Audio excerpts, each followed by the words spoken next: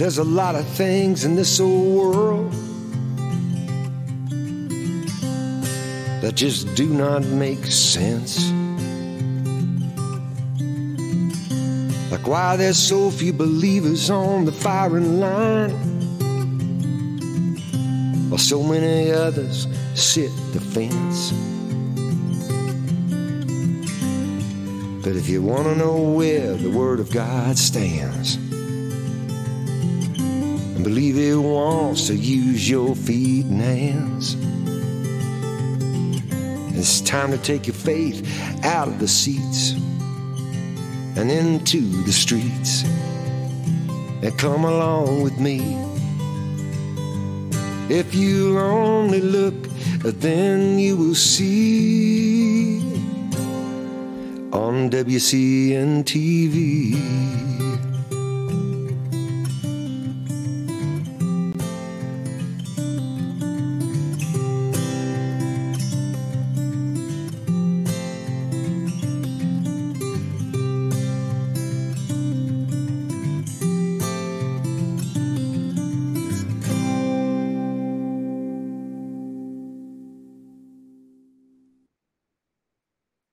Hi, friends. Thank you for joining me today here on WCN TV. I am Pastor Mike, singing for Rob Pugh today. You're going to love our guest today, Alex McFarland. But before we welcome Alex to the show, I want to set the stage, set the table, so to speak. Very few people would argue against the statement that America is on the brink of collapse. The question that we need to ask and answer today, you, me, us, collectively, is this: can we save our country, and what must we do to accomplish that? It is a monumental task, that's for sure, but it can be done if we trust in God and rely on His power. We've suffered greatly, not just in the last decade, 20 years. This moral decline has been going on for some time.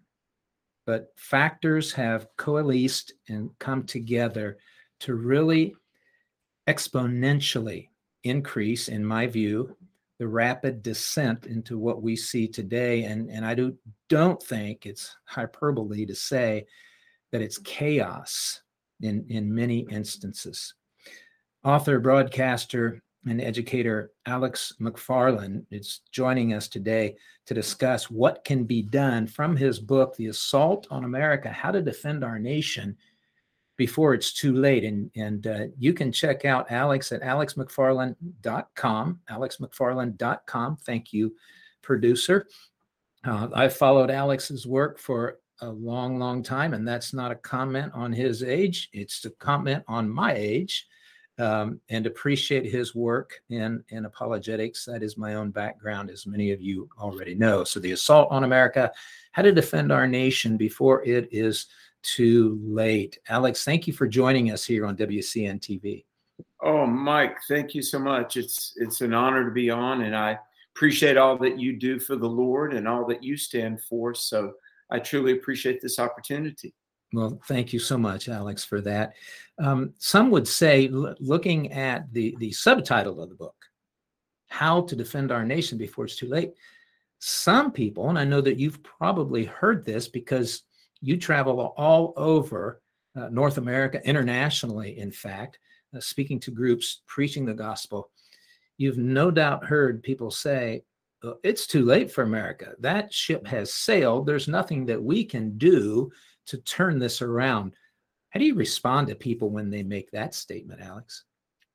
Well, Mike, we serve the God that raises the dead 3 days after the body's been buried. Amen. So our God is able, and revival can come. And, Mike, I was very blessed. I'm going to throw a name that you might recall, the name Bill Bright. Do you remember Bill Bright? I do, yes. I was very privileged as a young Christian. I was in Bible college at Liberty University, 1989, and I had a class on personal evangelism. And my evangelism professor was Bill Bright of Campus Crusade. And his son Brad later told me that that was probably the last college course that Bill Bright ever taught. And I was very privileged to be in Bill Bright's evangelism class.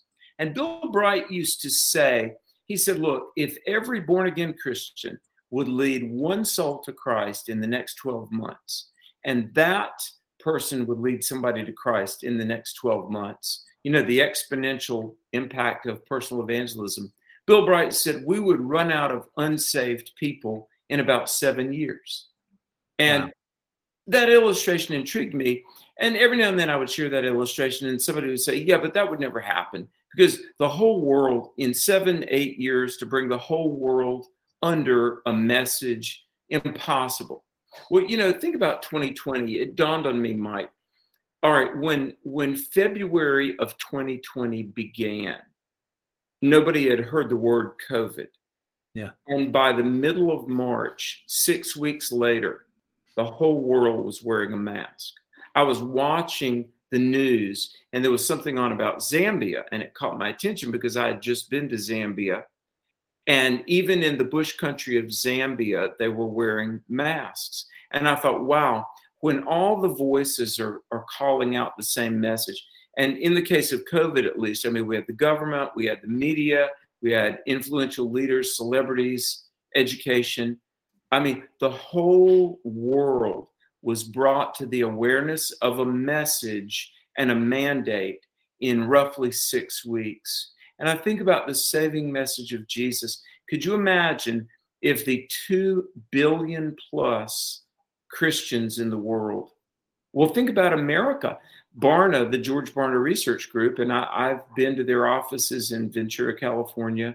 Barna says of adult Americans, there are roughly 120 adults that are truly born again.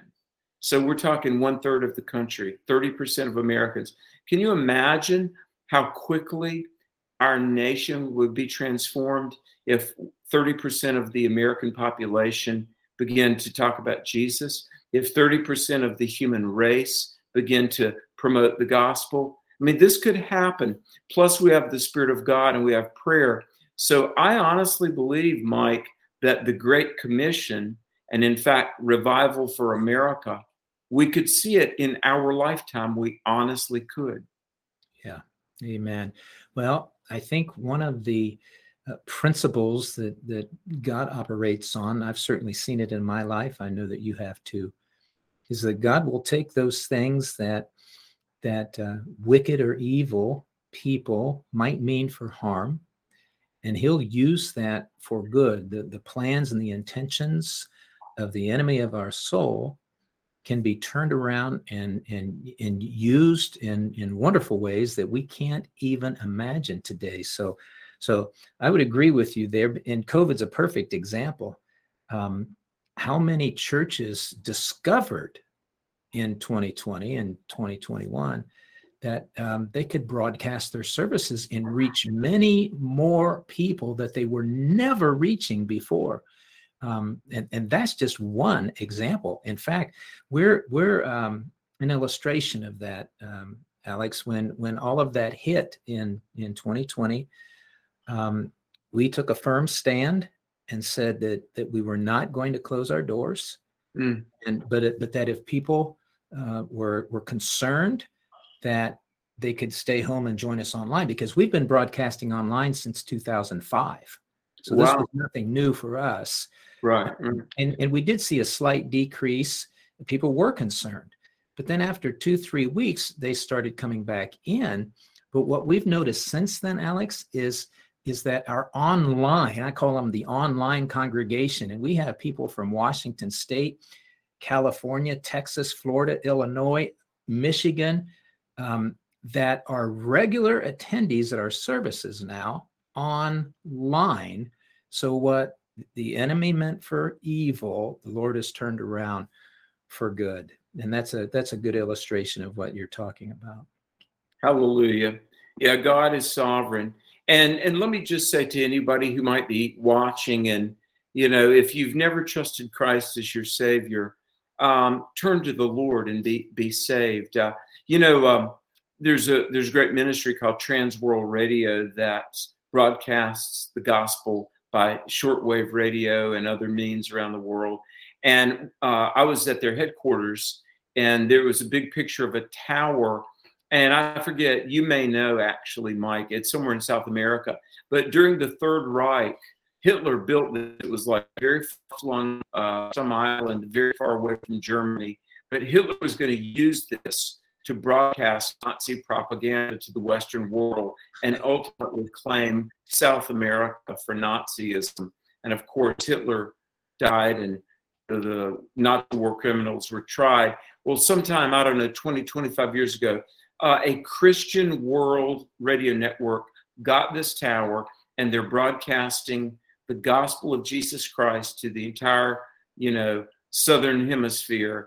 And it was on a tower that was going to be used for evil, but now is used for good. We could give so many examples.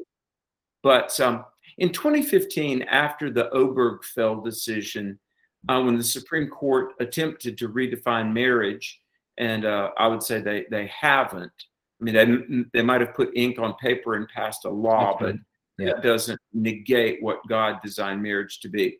But I was on a program with Geraldo Rivera, and we had done several interviews, but he said to me, Alex, he said, look, I come up under Chuck Colson, James Dobson, Billy Graham, Phyllis Schlafly.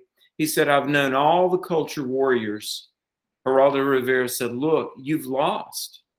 And I'll never forget the way he said it, Mike. He said, it's over, brother. You Christians have lost. Turn out the light and go home. And I was sitting there as he, kind of said that on the day that gay marriage was legalized. And I said, well, you know what, Geraldo, truth has a certain tenacity to it. And I said, today, as a Christian and as a citizen, I'm sad that we are deviating farther and farther away from God at the moment. But I said, look, truth doesn't die, and God's truth is still true. So for those that are skeptics, just be patient, because Jesus said in John 10:35, the scripture cannot be broken. Isn't that something? That's so right. The Son of God, and I would encourage people who might be momentarily discouraged, look, Jesus said heaven and earth would pass away, but his word would never fail. Matthew 24:35. So we stay strong, we stay encouraged, and we live for our Lord, because his truth indeed is forever. Yes, amen. Amen, Alex. Well, let's walk readers or viewers, those who have joined us today, and friends, those of you who are in the studio, if you have any questions at the bottom of the hour, so about 6:30 Eastern Standard Time, if you have any questions, just raise your hand and I'll acknowledge you, and you can ask Alex any question that you might have. But let's walk readers through the book, The Assault on America, How to Defend Our Nation Before It's Too Late.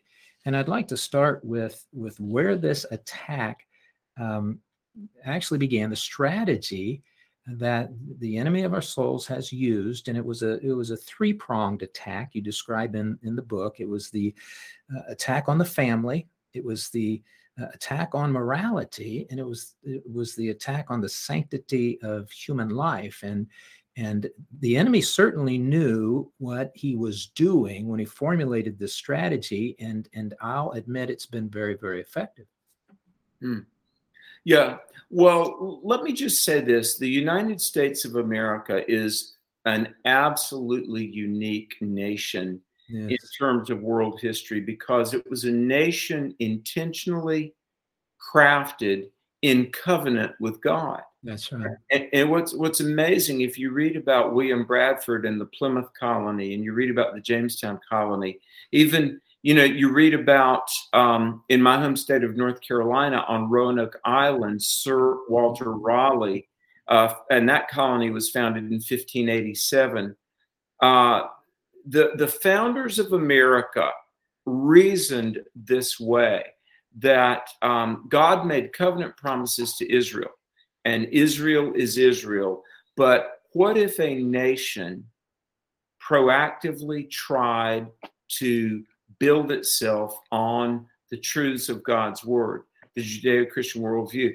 So let's just, before we talk about the assault on America, Mike, let's set forth the proposition that America was based on godly principles. Yes. And we quote like the recent sociologist Joel Goldberg, who is not a Christian. He's a Jew. In fact, he is a self-described Jewish agnostic. And yet he says in his book, The Suicide of the West, that America was based on Christian principles. If you read the 1963 Pulitzer Prize-winning book by Dr. Martin Luther King Jr., Why We Can't Wait, which was basically his manifesto for the civil rights movement, Dr. King said America was based on Christian principles. The reason I said this, Mike, and the reason I belabor this point a little bit is because so many professors, when I speak at universities, they'll say, America was in no sense founded on Christian principles. And that's just false. So it is well documented that the founders of the country intentionally tried to weave into our culture and civil government biblical principles. Now, that is why America has been under attack, because America for 240 plus years has been the great engine of evangelism, and not only just human relief. I mean, you look at like the Red Cross and Samaritan's Purse and Compassion International. We've been at the forefront of defending life and the human condition all around the world. But specifically, America has been the great driver of evangelism worldwide, the Great Commission. And so whenever somebody says to me, even evangelicals, they'll say, well, America's not special. And why do you think Satan, if there even is a Satan, why would Satan attack America? Well, let me just give you a couple of quotes. Patrick Henry, give me liberty, give me death. Patrick Henry, great American. I've been to his house in Virginia, Red House, Virginia. Patrick Henry said, and this is a beautiful quote, he was giving a July 4th speech one time that lasted 4 hours. Wow. We won't go that long tonight. But Patrick Henry said, why is it that next to Christmas, our most venerated holiday is July 4th? He said, is it not because the birthday of this nation is indissolubly linked to the birthday of the Savior, that the crafting of America forms a leading link in the gospel dispensation? And I would say, yes, exactly. And, there was a book by a man named Arnold Guyot, Guyot, and it was called Comparative Physical Geography. It was first produced in the late 19th century, and it was used as a public school geography book up until the early 1980s. And in Arnold Guyot's Comparative Physical Geography, he says in the intro, he says, isn't it interesting that as Martin Luther in 1517 was igniting the Reformation in Europe and the gospel was rediscovered, that at the very same time, Christopher Columbus was discovering the New World. And then he goes on and he says that as Europe 200 years later was really having a crisis of identity with the Renaissance and the French Revolution, that a new light was being birthed on the North American continent, America. And my point is this, even a public school geography book was drawing a parallel between the birth of America and the spread of the gospel. And here's why America has had a target on her back. We have been that great place of biblical principles and cultural life. We have funded the Great Commission. We have been a friend to Israel. And, thanks to Lord Balfour, Winston Churchill, Chaim Weizmann, and Harry Truman, Israel was rebirthed in 1948. So there's a lot that is at play. Many think America was just some economic experiment. Oh my goodness, that far from it. I believe we were a nation where people made a covenant with God. And as long as we stood with the Lord, God blessed America. And forgive me for being so verbose, Mike, but I've got to share something. Please. Chief Justice Earl Warren in 1954, Supreme Court Justice Earl Warren, not the most evangelical guy in the world. And many would recognize the name, the Warren Commission, that looked into the Kennedy assassination. But in 1954, Earl Warren was being interviewed. And here's what he said. Now, not some evangelical preacher, but a Supreme Court justice. And I quote, Chief Justice Earl Warren said, "No one can read the history of this country without realizing that the good book and the spirit of the Savior have from the beginning been our guiding genius. I believe as long as we do not deviate from these things, no great harm can come to us." End of quote. Now, isn't that amazing? Here's a Supreme Court Justice, Earl Warren, who said, you cannot read the history of our country without noticing that the good book, and that means the Bible, and the spirit of the Savior, that's the gospel, that's the Sermon on the Mount, Matthew 5-7, have from the beginning been our guiding genius. And he said, as long as we do not deviate from these, no great harm can come to us. Well, we have deviated and harm has come. And in fact, I think about 9/11, and even prior to that in 93, the attack on the World Trade Center. For the first time ever, American blood was shed on American soil by an outside entity. Now, there is sanctuary and safety in cleaving to Christ. We abandon God, truth, morality at our own peril. So that I wrote this book, Mike, to try to speak truth. And as you and I are doing this program, even right now, it's being talked about that Roe versus Wade may be struck down. I'm hopeful, Mike. I believe a revival is coming. The darkness will not eclipse the light. And 120 million adult evangelical Americans, Protestant, Catholic, charismatic, non-charismatic, look, the people of God, they're linking arms, they're agreeing in prayer, and a wave of the Spirit of the Lord is coming back to the United States of America. Hallelujah. Amen. There's a good word, Alex. That's a good word. So that's just the introduction, folks. We haven't got into the book yet. So I love the way that you ended chapter 1. And by the way, friends, get the book, The Assault on America, How to Defend Our Nation Before It's Too Late. And you can visit Alex at his website, alexmcfarland.com, alexmcfarland.com. So you start out the book, Alex, has America reached its expiration date? So that's what kind of launched this conversation so far, and it brought us to this point. But I love the way that you ended chapter 1, because a lot of folks, both believers and unbelievers, I hear this from people that profess no faith in Jesus, but they're talking in apocalyptic terms that generally I don't hear from unbelievers. They want to know, is it really getting close to the end of the world? Is Jesus about to come back? And I hear that from people, and they make no profession of faith. And of course, I'm quick to say, yes, I believe he is. And what does that mean for you? If you don't know Christ by faith, how about today? Let me share what that means with you. But the way you ended chapter 1 was with 10 points, a list of 10 things that may indicate that time is running out. And the very first one, I thought this was great, because this goes against everything the media says, all the statistics, but the growth of the Christian church is indicative of the return of Christ. Now, how do you mean that? Because most people, Alex, would say, well, the church isn't growing, the church is shrinking. Yeah. Well, I will say, like in Britain and in much of America, we see a plateau or decline.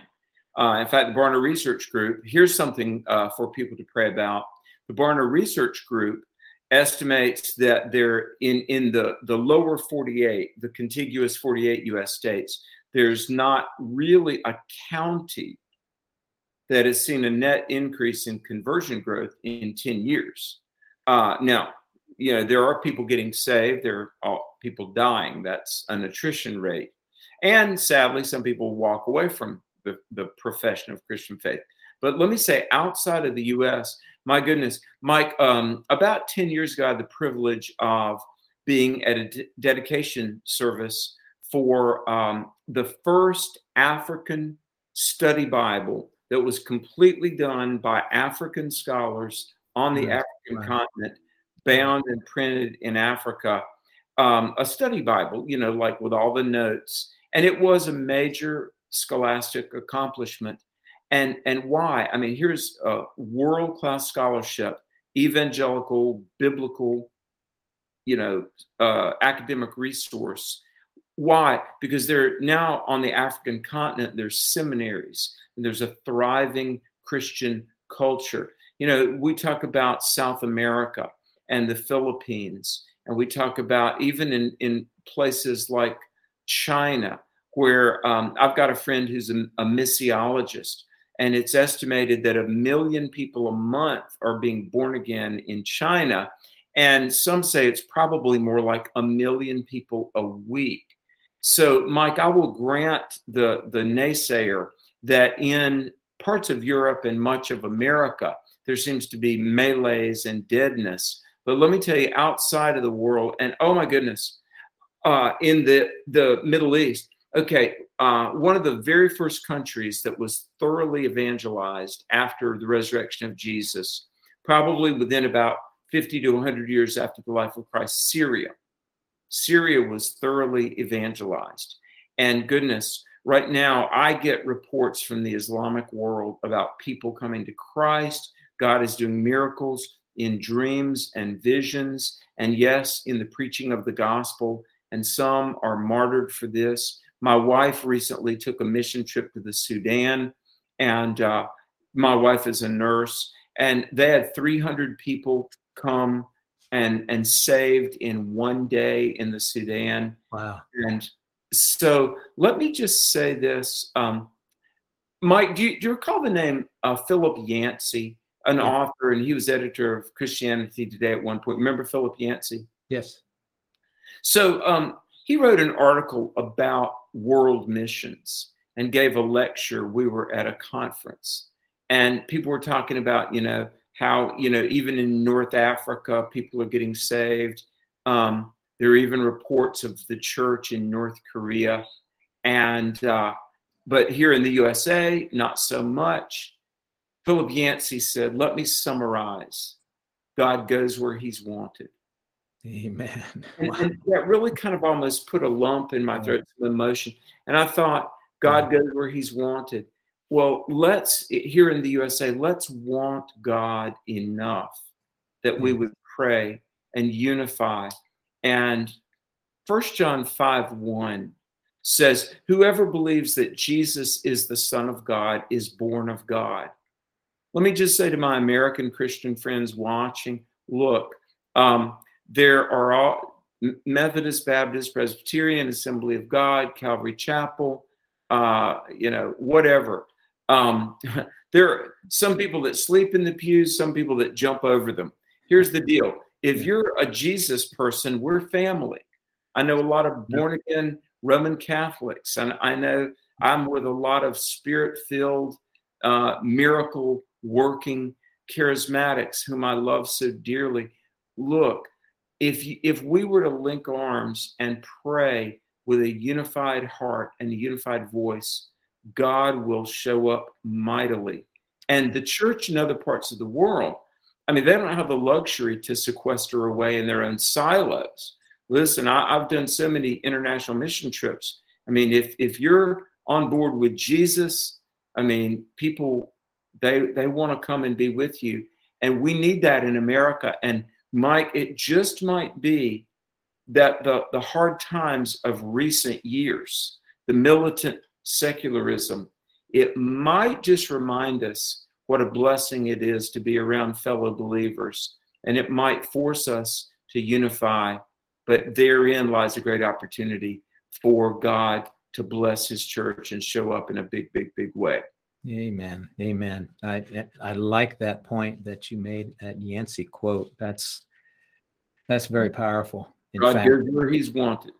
yes, that's exactly right. And I know you've read the histories of revivals in the past. I recently read a book on the 1904 Welsh revival and how that all came about. And that really resonated with what you said just now, that in order for revival to break out, the ground has to be prepared. So people's hearts have to yearn for that. And when that is the condition on the ground, that lightning of a revival will strike. And if we come together as a body, regardless of the names that we go by, if we'll come together in unity and allow the Holy Spirit to use us, I agree with you, Alex. I think we can see a revival break out, and thousands upon thousands. As crazy as some people think that sounds in America, thousands and thousands would come to faith in the Lord Jesus Christ. Amen. I've got to ask you this. I know your background is with Calvary Chapel. Were you around during what they call the Jesus movement of the 1970s? I came in just after that, Alex. Well, because I really do believe the Jesus movement was a great awakening. You know, we read about like 1748 to 1760, it was a great awakening largely under Jonathan Edwards, but there were others in the colonial era like George Whitefield and the Wesleys. And then in the mid 19th century, there were several great revivals, and in the early 20th century. But I really think in the mid 20th century in America, there was the Jesus movement. And I've read so many accounts, and here's a name I'm sure you know, probably a mutual friend of you and I both, Mike, but Josh McDowell. Mm-hmm. And Josh has told me amazing stories of people getting saved and, baptisms on the beach in Southern California. And yes. What were some of the characteristics that paved the way for that great awakening, Mike? Well, it was an openness to receive people and to welcome them to receive from the Word of God. There was no judgmentalism at all. One of my favorite stories about Pastor Chuck was, and he came out of a Foursquare Gospel church, and so when he accepted the call to this little bitty Calvary Chapel, it was about 25 people.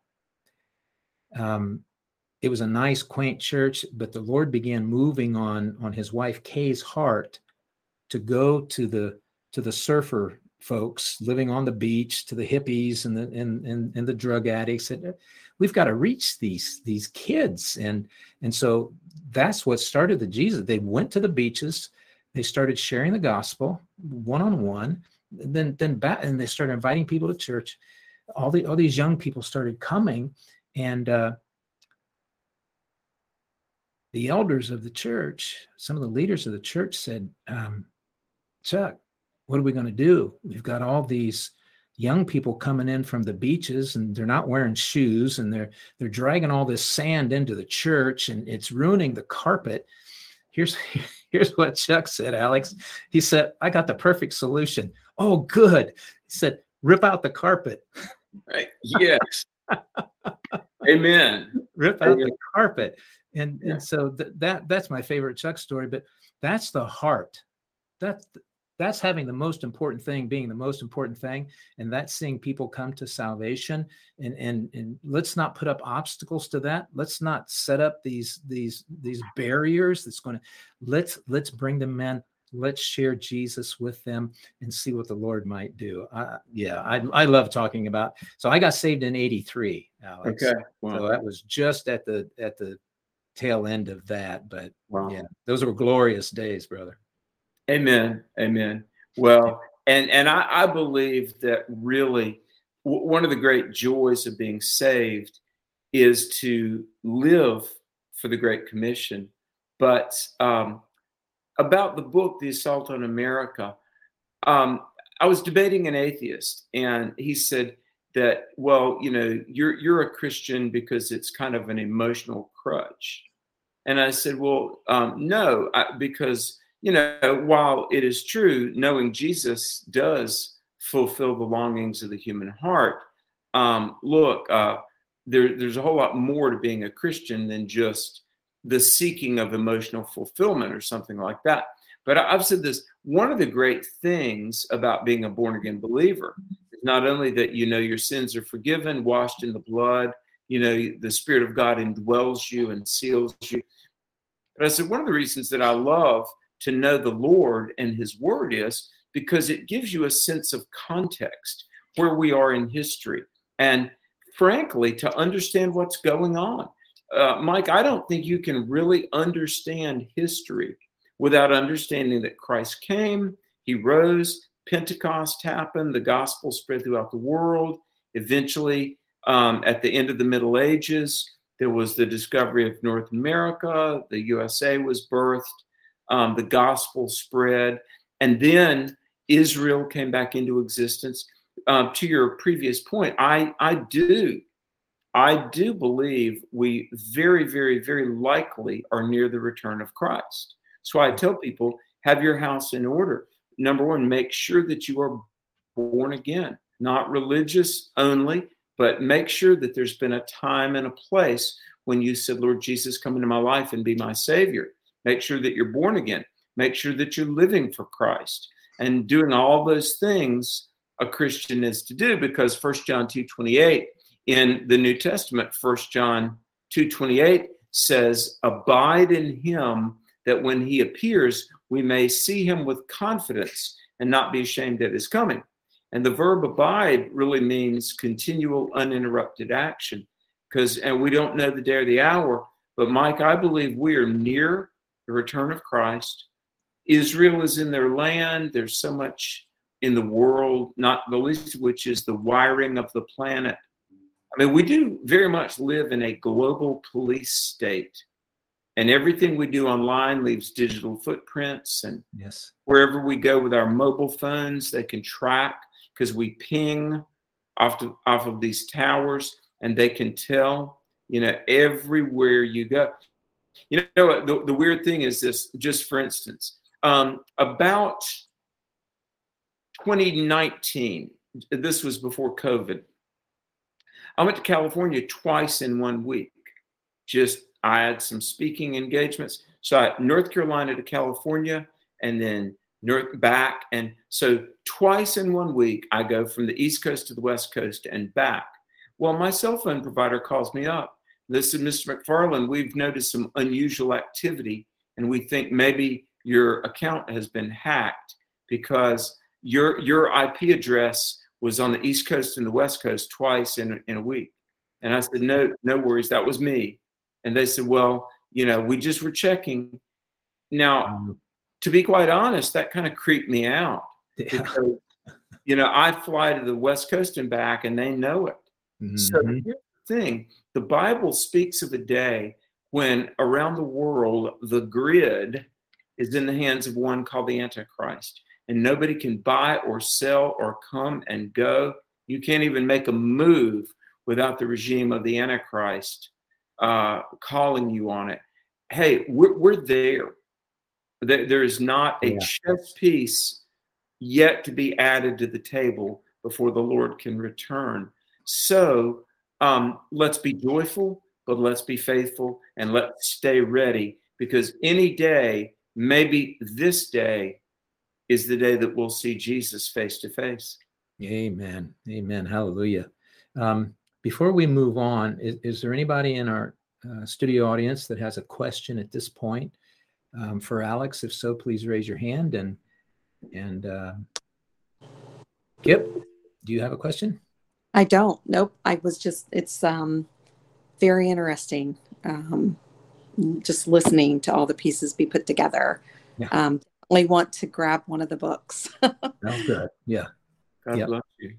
Well, thank you for that comment. Absolutely. One of the things that we've witnessed, and perhaps folks have not put it together in this way. But in chapter 2, you talk about not for sale our moral compass. Now, as Christians, our morality is not for sale. We are rooted in the Word of God, and we must stand firm on that. But what we've witnessed in America is morality being bought and sold just like a stock, and that has resulted in moral depravity on steroids. I'll put it that way. Yeah. Things that I've seen, Alex, and I've made statements just like any other father. I'm the father of 4 grown daughters, but I've made statements like this before. My daughters go to the bathroom and a gentleman tries to enter that bathroom. That's not going to happen while I'm there. And that's what we're facing today, though, isn't it? Well, it is. It is. You know, transgenderism is the ultimate form of moral relativism. I mean, you think about this. It's one thing to say, you know, God, you can't tell me how to behave. The Bible says, don't lie, steal, adulterate. God can't tell me how to behave. But transgenderism says, God, you can't even tell me what I am. God, you have no right to even label. I was born an XY chromosome male. No, I'll define what I am. And that really militant autonomy, that nobody labels me, I label myself, that's really demonic. Now, let me just say this, and I do want to talk about the economic implications of our morality. At what price is our morality for sale? Mm-hmm. Same-sex attraction and gender dysphoria. In other words, homosexual ideation and gender confusion are always the results of abuse.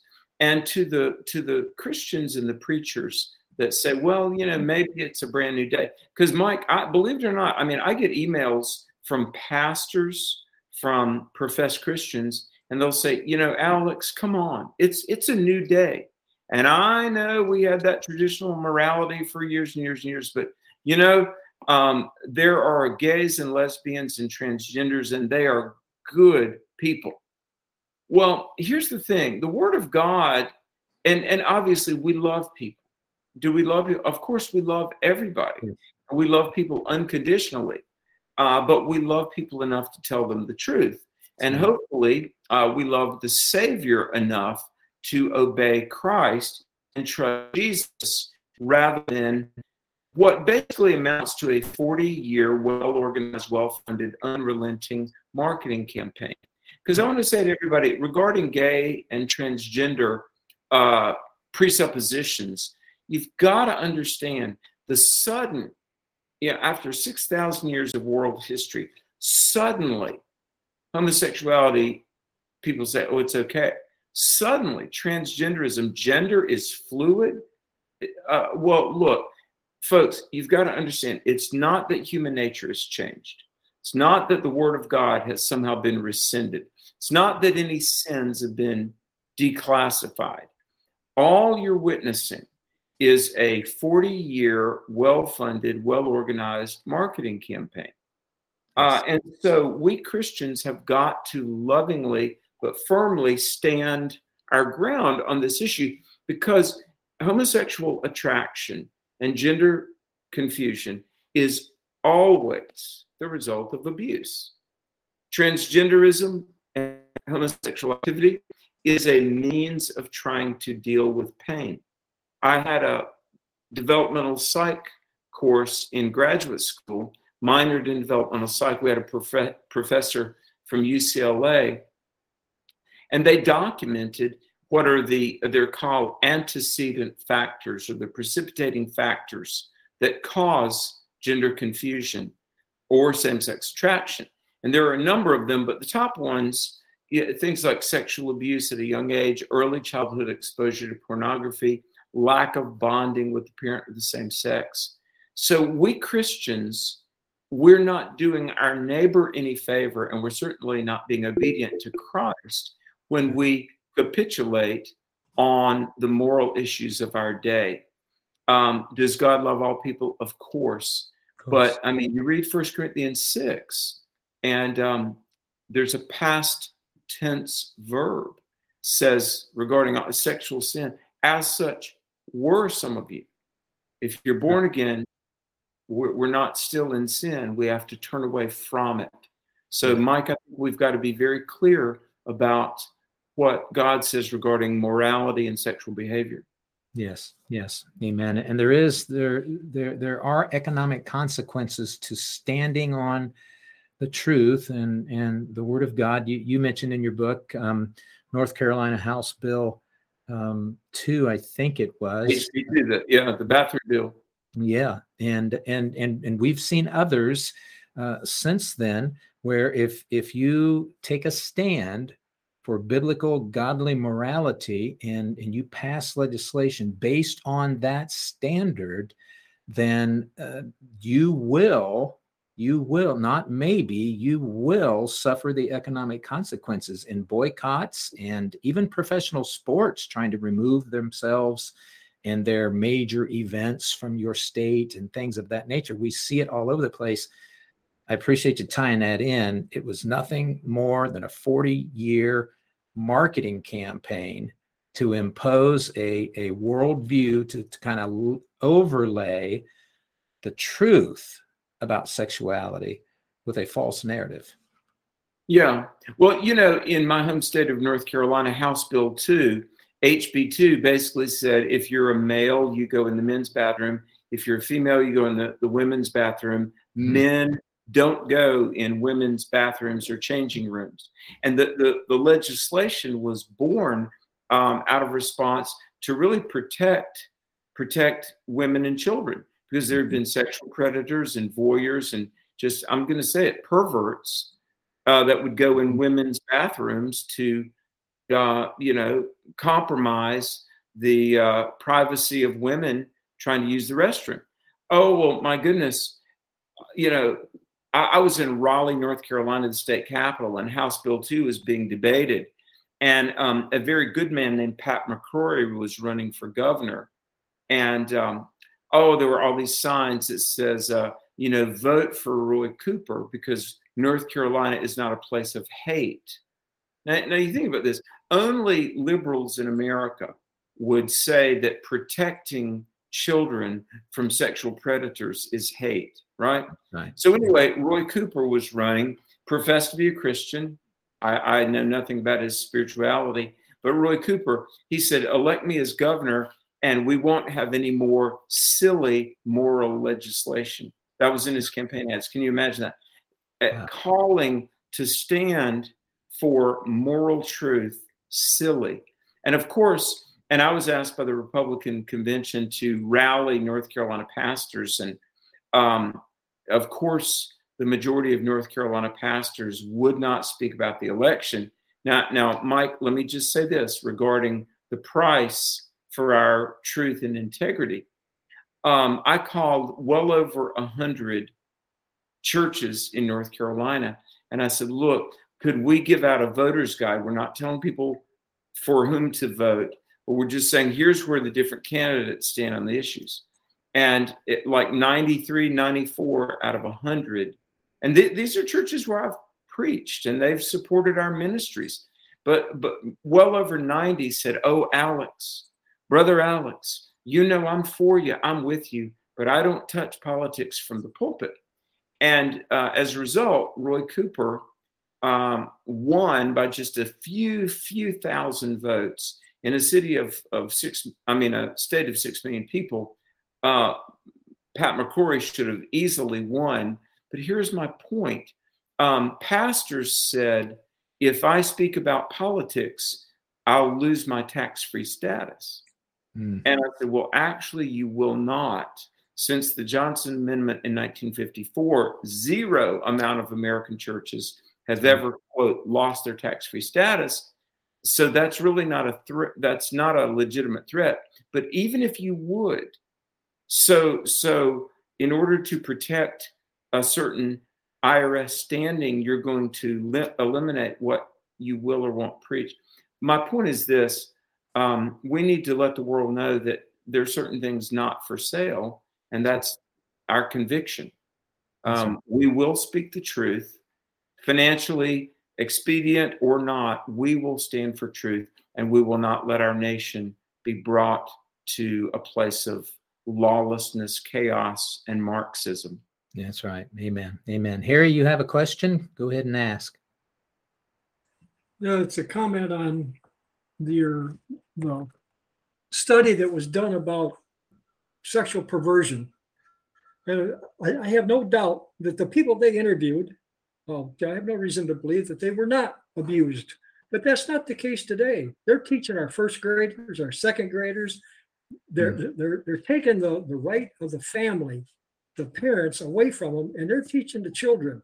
It no longer has anything to do. Now, some of it probably does have to do with abuse, but not all of it anymore. Yeah.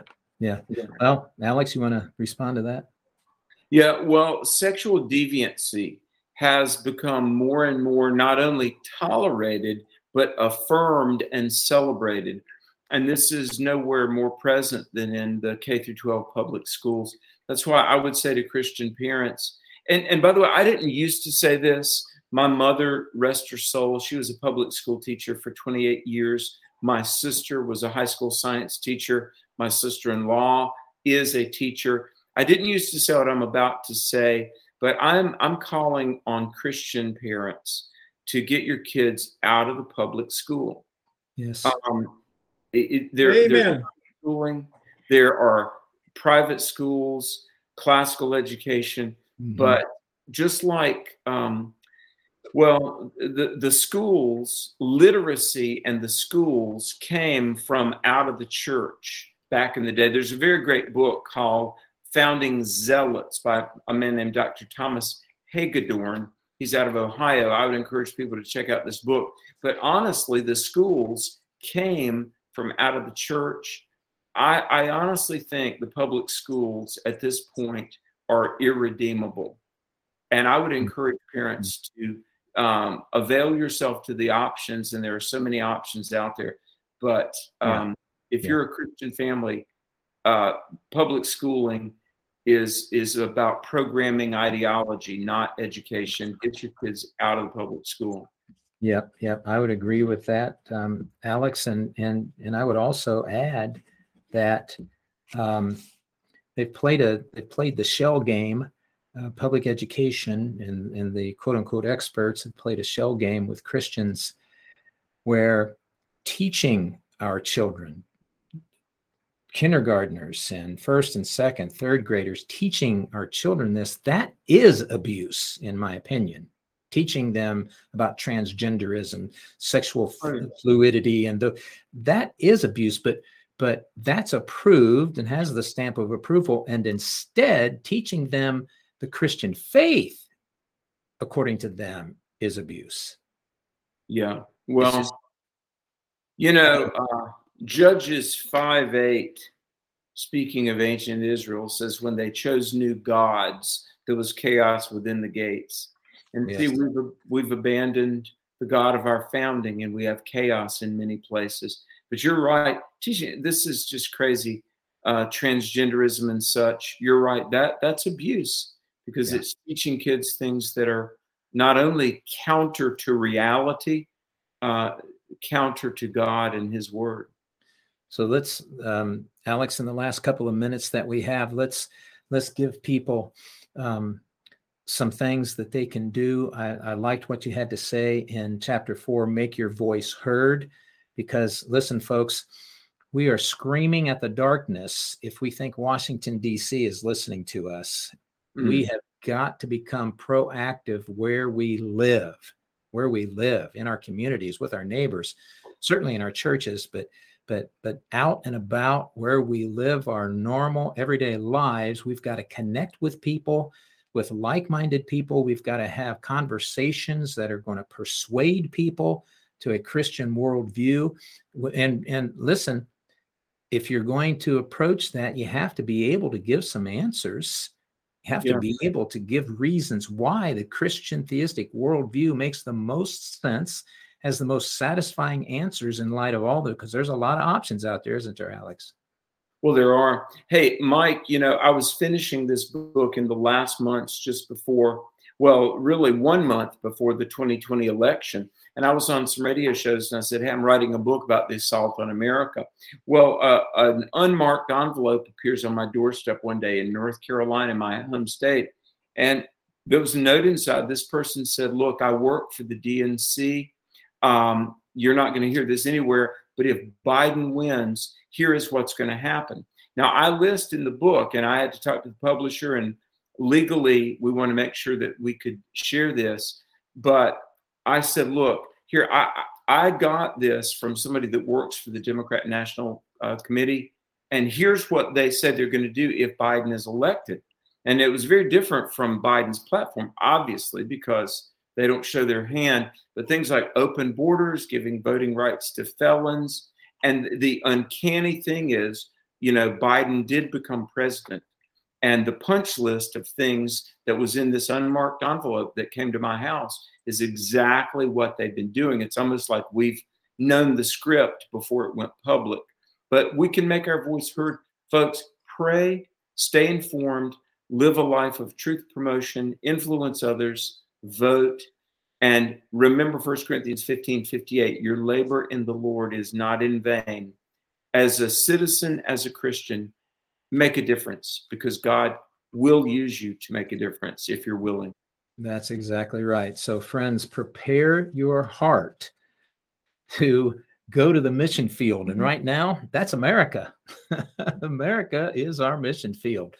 So prepare your hearts, consecrate yourself before the Lord, and he will use you. He will raise you up and use you. I don't believe that, Alex, that the Lord is done with America yet.